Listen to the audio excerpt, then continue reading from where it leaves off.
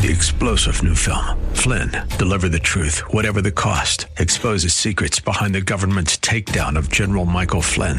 Flynn knew what the intel world had been up to. He ordered the first audit of the use of contractors. This set off alarm bells. He told the truth. He was the most dangerous person for Donald Trump to hire. They had to get rid of Flynn.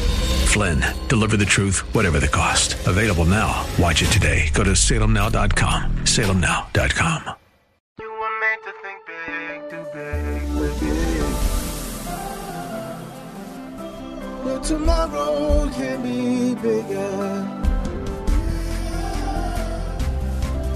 Just grow, let the word overflow, yeah.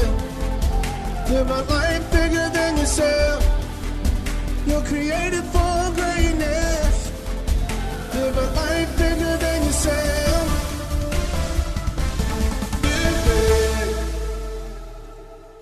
Thank you for tuning in to the Live Big broadcast with Bishop Derek Grier. God's word is powerful and full of life. It opens your eyes to how big God is and how big life in Him can be. So we pray that today's teaching compels you to grow and live a life bigger than yourself. Remember, you can listen to this message and more for free at gracechurchva.org. Here's Bishop Grier with today's Live Big message.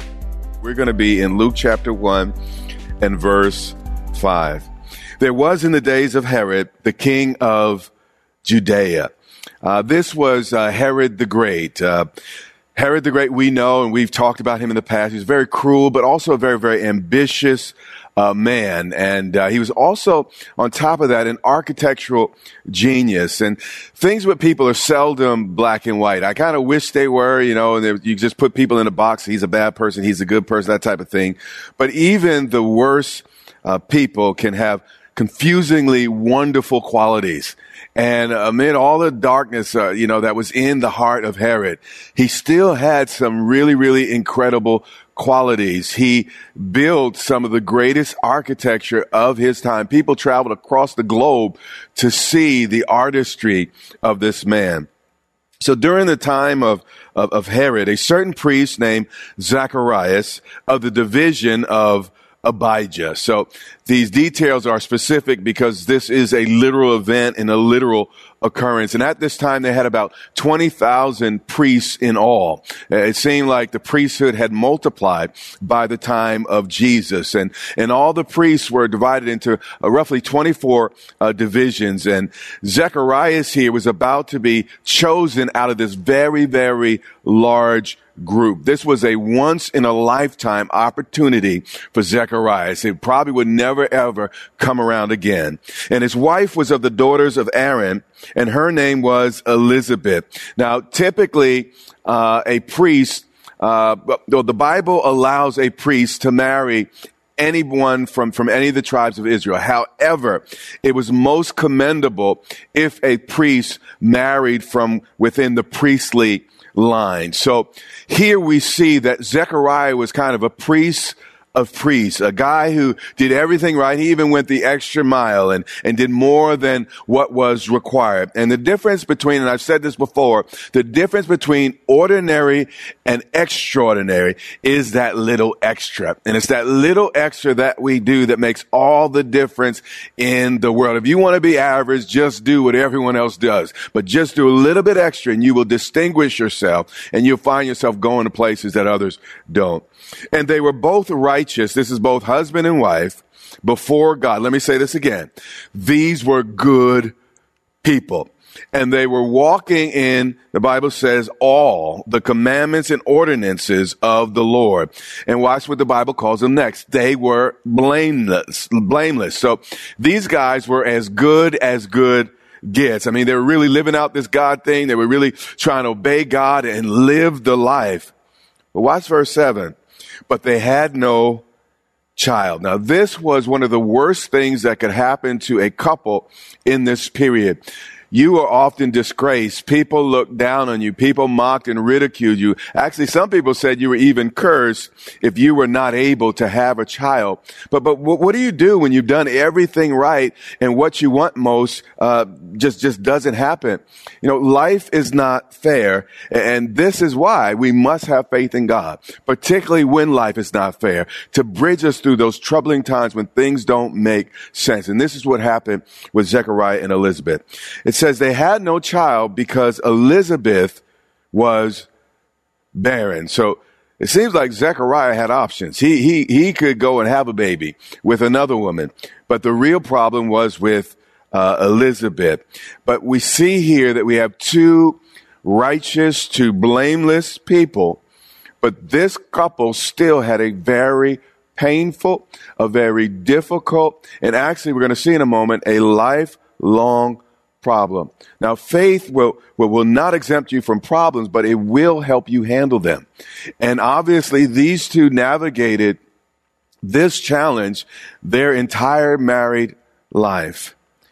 And it goes on and says, and they were both well advanced in years, meaning that this couple didn't just go through a difficult period. This was something that again lasted their entire adult lives. And at this point, as far as they were concerned, it was too late. But how many know that we serve a God that specializes in too late, too far, too long, too close, too hard, and too much? This is what God specializes in. And every time I say it's too late, I think God puts a smile on his face because he's like, I'm about to show you something of my character and my ways. Verse 8. So it was that while he was serving as a priest before God in the order of his division, the division of Abijah, according to the custom of the priesthood, his lot fell. So this was a lottery system, and his numbers finally hit. And I can hear some wheels turning in some folks' heads right now saying, see, Bishop, I told you it was okay to play Powerball. I told you it was okay to play the lottery. Matter of fact, I'm going to play 318 today. You know, Luke, the third book of the New Testament, chapter 1 of Luke, and we're in verse 8. So 318 is my number. I know you're supposed to play 5, but the point is, many of you might twist this and take this wrong. I'm not trying to endorse the lottery system, but I am trying to say that we have a providential God that's in charge of all things. And what we might think is luck is sometimes God making some things happen. And we see here that his lot fell to burn incense when he went into the temple of the Lord. So that's a little veil to us, because there were several lotteries or several lots that were cast during this process, because the incense was burned twice a day, in the morning and in the evening. So first, lots were cast to determine what division of the 24 tribes would serve at the altar. But then second, lots were cast to determine who in that particular division would serve. And then on top of that, once they determined who would serve, lots were cast again. And the first lot determined who would cleanse the altar. The second lot where it was cast to determine who would kill the morning sacrifice and who would sprinkle the blood on the altar. But the third lot was cast for the most privileged position, the honor of all three roles. And that was actually the person who offered the incense itself. And we may think that we are where we are by chance, but chance is sometimes just God's miracles in disguise. And here God was providentially managing all of these affairs, setting a situation up. You are not just where you are just because. God is probably working on something, particularly if your footsteps have been ordered by the Lord. Let's keep reading. And the whole multitude of the people was praying outside at the hour of incense. So this is around sunrise, where hundreds of worshipers would gather outside of the temple, and the incense priest would strike something that is kind of a gong. It wasn't actually a gong, but there's a big old name for it, and I'll mess up the name. But as he walked toward the temple, he would bang the gong, and then as he went again toward the temple, then the two other priests that were going to serve with the incense priest, so Zechariah's in the middle banging the gong, then two other priests come along alongside him, and they walk into the holy place. And then when they got in the holy place, all three went in together. When the two, other than Zechariah, other than an incense offerer, when they were done, they would leave the holy place. And at the end, there was just the priest that was offering incense that was left in the temple area. So here we have Zechariah in the holy place all by himself, and he's standing before the altar, and he's probably praying for the nation. That's what priests did. They prayed for the people, and they might even pray for the coming Messiah. And in verse 11, it says, "Then an angel of the Lord appeared to him, standing on the right side of the altar of incense." Now, you know that Christ is seated at the right hand of God the Father. The right hand in the ancient world, Oriental culture, represented the place of highest favor and highest honor. And what we see here is that since he was standing on the right side, this is, again, he's not speaking to Americans. He's speaking to people that have cultures that are somewhat rigid, and cultures where certain things mean things then that they may not mean today. So the fact that the angel was standing at the right side of the altar meant that Zacharias had received favor with God. That, again, the angel was on the right hand of the altar, and now Zechariah understands that he has favor with the Most High God, that the God has accepted his incense offering. Verse 12, "And when Zechariah saw him, he was troubled, and fear fell upon him." Now, don't judge Zacharias here. I know you're Iron Man, all that. I know that you're Chuck Norris and everything. But if you were in a room all by yourself, and you didn't hear footsteps coming, there was no noise, and some just huge guy shows up on the right side of your altar, you would feel a little bit of fear as well. I like the way, we used to define fear. Fear is forget everything and run. And I'm sure that's what Zechariah wanted to do. Forget everything and absolutely get out of that place as quickly as possible. And this is why the angel had to speak to him. He said, "But the angel of the Lord said to him," so I think he's trying to make an escape. "Don't be afraid, Zechariah, for your prayer is heard." Again, he had just prayed for the nation. He probably also prayed for the Messiah. But it's amazing how when we pray for others, God actually begins to hear our prayers. So he's praying and interceding for the nation, and then God hears the desire of his heart. He said, "Do not be afraid, Zechariah, for your prayer is heard." Again, when it's too late, too far, too long, too close, too hard, and too much, God still answers prayers. And God will even remind you of prayers that you quit praying if you just keep serving him and keep at the business of the Lord, even when you think it's too late, even when you feel that you've been forgotten, even when you feel, God, I've already lived a life. What can you do? I mean, there's so much water behind me. I mean, what good thing can you put before me? This was something of the situation of Zacharias, but guess what God did? He just turned it around, because that's exactly what God does. He says, "And your wife will bear you a son, and you shall call his name John." John, or Johann, literally means gracious. Just one word from God has the capacity to change absolutely everything in your life. I mean, when it seems like you've been overlooked, keep going into the presence of God. When it seems like, you've been left out, keep going into the presence of God. When it looks like, God has in some way forsaken you, because sometimes it looks like that. It looks like it's too late. It looks like God has not been fair.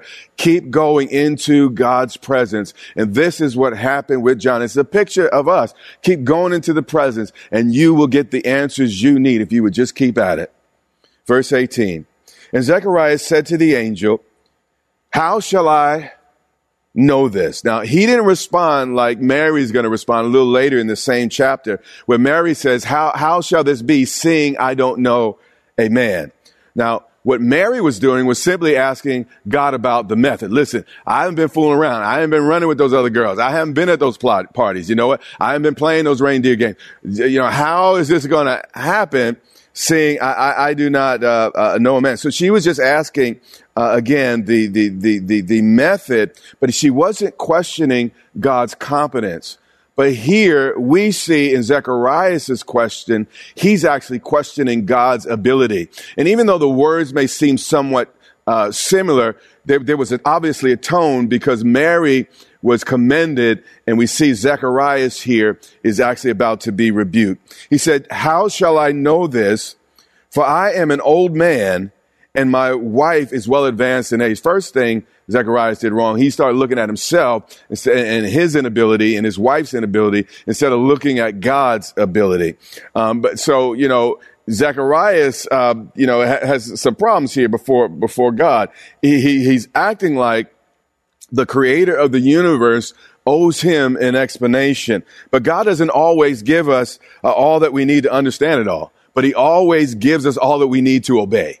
And Zechariah already had what it took to obey God. But unfortunately, he was not of the right mind here. And watch what the angel said to him. And the angel answered and said to him, "I am Gabriel," you're talking to, "who stands in the presence of God." Now, the most honored servants of a king stood when other subjects bowed. And Gabriel was saying, listen, I'm not just any old body that showed up here. I'm here because I'm God's choice servant. And we need to know our value. We need to also know our value before God. And he didn't stutter. He's like, you know what? I'm here on assignment, and God has sent me, and your response is unacceptable. And he continues, said, "And I was sent to speak to you and bring you these glad tidings," literally good news, evangelion. What I just told you was supposed to bring you joy, not consternation. What I told you was supposed to cause your heart to leap. But instead, you have questions, and then you have more questions. And then after that, you have follow-up questions, Zechariah. Do you understand who you're dealing with? Do you understand that this is not about natural science? This is about the God of the universe, the God that's actually above every natural law that exists. Do I really need to explain to you from natural law what I'm about to supernaturally do? The spirit realm, God's realm, operates based on faith. Just like, the natural realm, I don't know exactly. I'm not a physicist, but I do know that, object in motion stays in motion. And I do know that, natural things need to be touched in order to be moved, or something has to happen for, something to respond or react. But the supernatural universe, the realm which God lives, faith activates God. Faith puts God in motion. And faith ought to be the easiest thing we do, because all it is, it doesn't even require you to be smart. It's just saying, trust God to be God. And in the realm of the spirit, truth reigns. And faith is simply operating in truth, saying, God said it, I believe it, that settles it. And then, just operating that simply causes you to be in alignment with the kingdom of heaven. So don't get too deep. Just trust. Don't try to be a genius. Just come to the kingdom like a child and believe.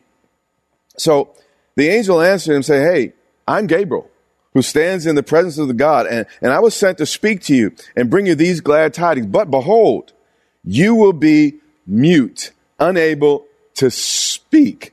And actually, later on, he calls for a board to write. It seems that, he might not have been able to hear as well. But what I've learned, and I think what this passage bears out, if we don't believe God's promises, it doesn't destroy God's promises. It just destroys our ability to enjoy them while we wait for it. If 50-year-old Derek Grier could talk to 30-year-old Derek Grier, I would pull him by the ear, and I pull him pretty hard, and I say to him, enjoy the journey. Don't let what anybody does get you down or keep you down. God's going to get you where he's taking you, with or without the folks causing you trouble. So, listen, when folks do stuff, it hurts for a minute, and you got to deal with it for a minute, but ultimately you got to get back up and trust him and believe. And I just tell the younger version of myself, Dude, don't even sweat all that. God's got you. He will keep you. He is faithful until the end. But Zacharias hadn't learned that lesson. Verse 20. But behold, you will be mute and not able to speak until the day these things take place. Now, we're in the boldness series, and I want you to see here, because he chose to be cold and not bold, he lost his voice. And many of us have lost our spiritual authority, our spiritual voices, for the same reason. So if you don't receive God's promises with confidence, you will lose the authority you need to address your situation. So this voice that was complaining, this voice that was questioning, God said, I'm going to shush it all up and bring my promises to pass because you're annoying me, you're bothering me. And I know that's not in the book, but that's just the way I take it. But behold, you'll be mute and not able to speak until the day these things take place. Now, if you remember the story of the children of Israel, they made it into the promised land, but only after 40 years of wandering in a circle. So they made it in. God's promises came to pass. But why did they wander? Because they wouldn't believe it. They wouldn't get bold in it. There's a situation where they went into the promised land and they were like, you know what? We're grasshoppers in our own sight. And these folks are giants. And the problem was they weren't bold in their faith. They refused to believe what God had said. And because of it, they began to wander. And the 40 years were absolutely miserable. Everyone complained all of those 40 years. Actually, they complained so much, Moses got angry and he struck a rock instead of speaking to a rock, and he couldn't enter into the promised land. So this was a miserable 40 years. And here's what I'm trying to tell you, that if you want to stay miserable, stay timid. You want to stay miserable, keep questioning. Listen, you may have to, I don't know why. Sometimes we just have to prove how smart we are by asking these incredible questions, but really it's unbelief. I don't have to know why a plane flies. I just get in the plane and trust that it will do it. And if I can do that with an airplane, if I could do that with a boat, and I don't understand, the displacement theory and all that stuff, what happens, that I don't have to understand all I know is the boat floats. But some of us, we need 15 years of study before we're willing to take a step of faith. And God did not honor this. And God wants us to move with a level of boldness. When my kids were little, my oldest in particular, his favorite thing was to walk up the steps and jump down. He would do this. He would laugh. He would giggle. It was the funnest thing to do. He would walk up the steps and just jump into my arms. He never checked my muscles. He never said, Dad, are you standing right? He never said, well, Dad, do you really love me? Dad, are you really for me? There was no question, just childlike faith. He jumped off the stairs into my arms, and it was the most tickling thing. I mean, he loved it. And God is saying, y'all too deep. You just way too deep. You're getting in your own way. Would you just trust me? You're taking all the joy, all the fun, all the good stuff that's supposed to be in the season of your life by worry and anxiety and asking questions that really even aren't your business.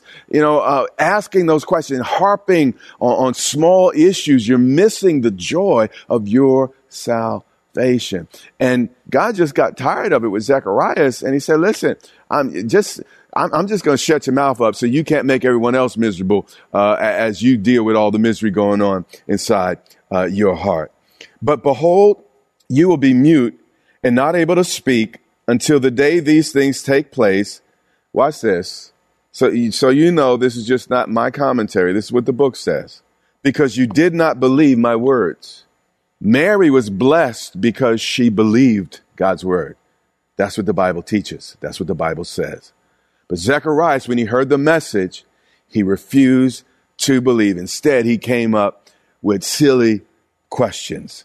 He said, you will not speak until the day these things take place, because you did not believe my words, which will be fulfilled, whether you like it or not. That's what I'm saying.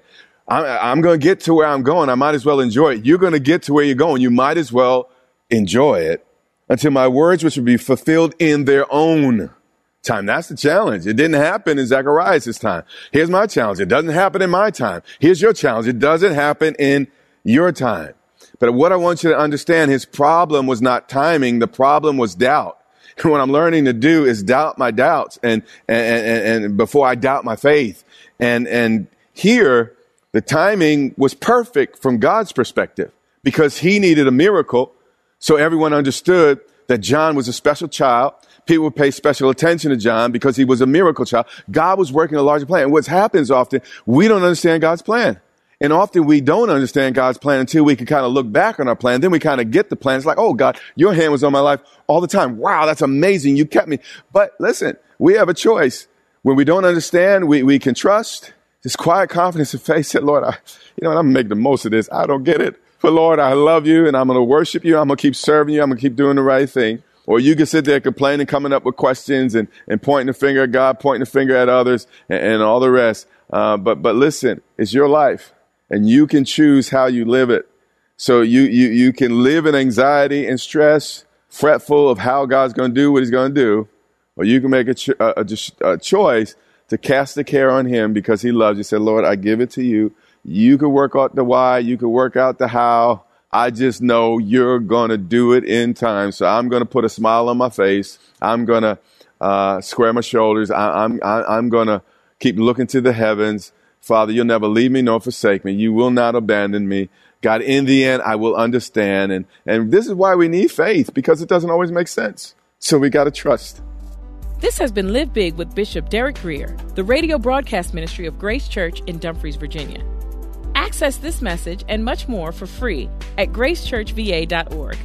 We also invite you to join the Grace Church family for worship online every Sunday and Wednesday on social media at Grace Church VA or on our website at gracechurchva.org. That's our time for today. Until next time, remember, live big.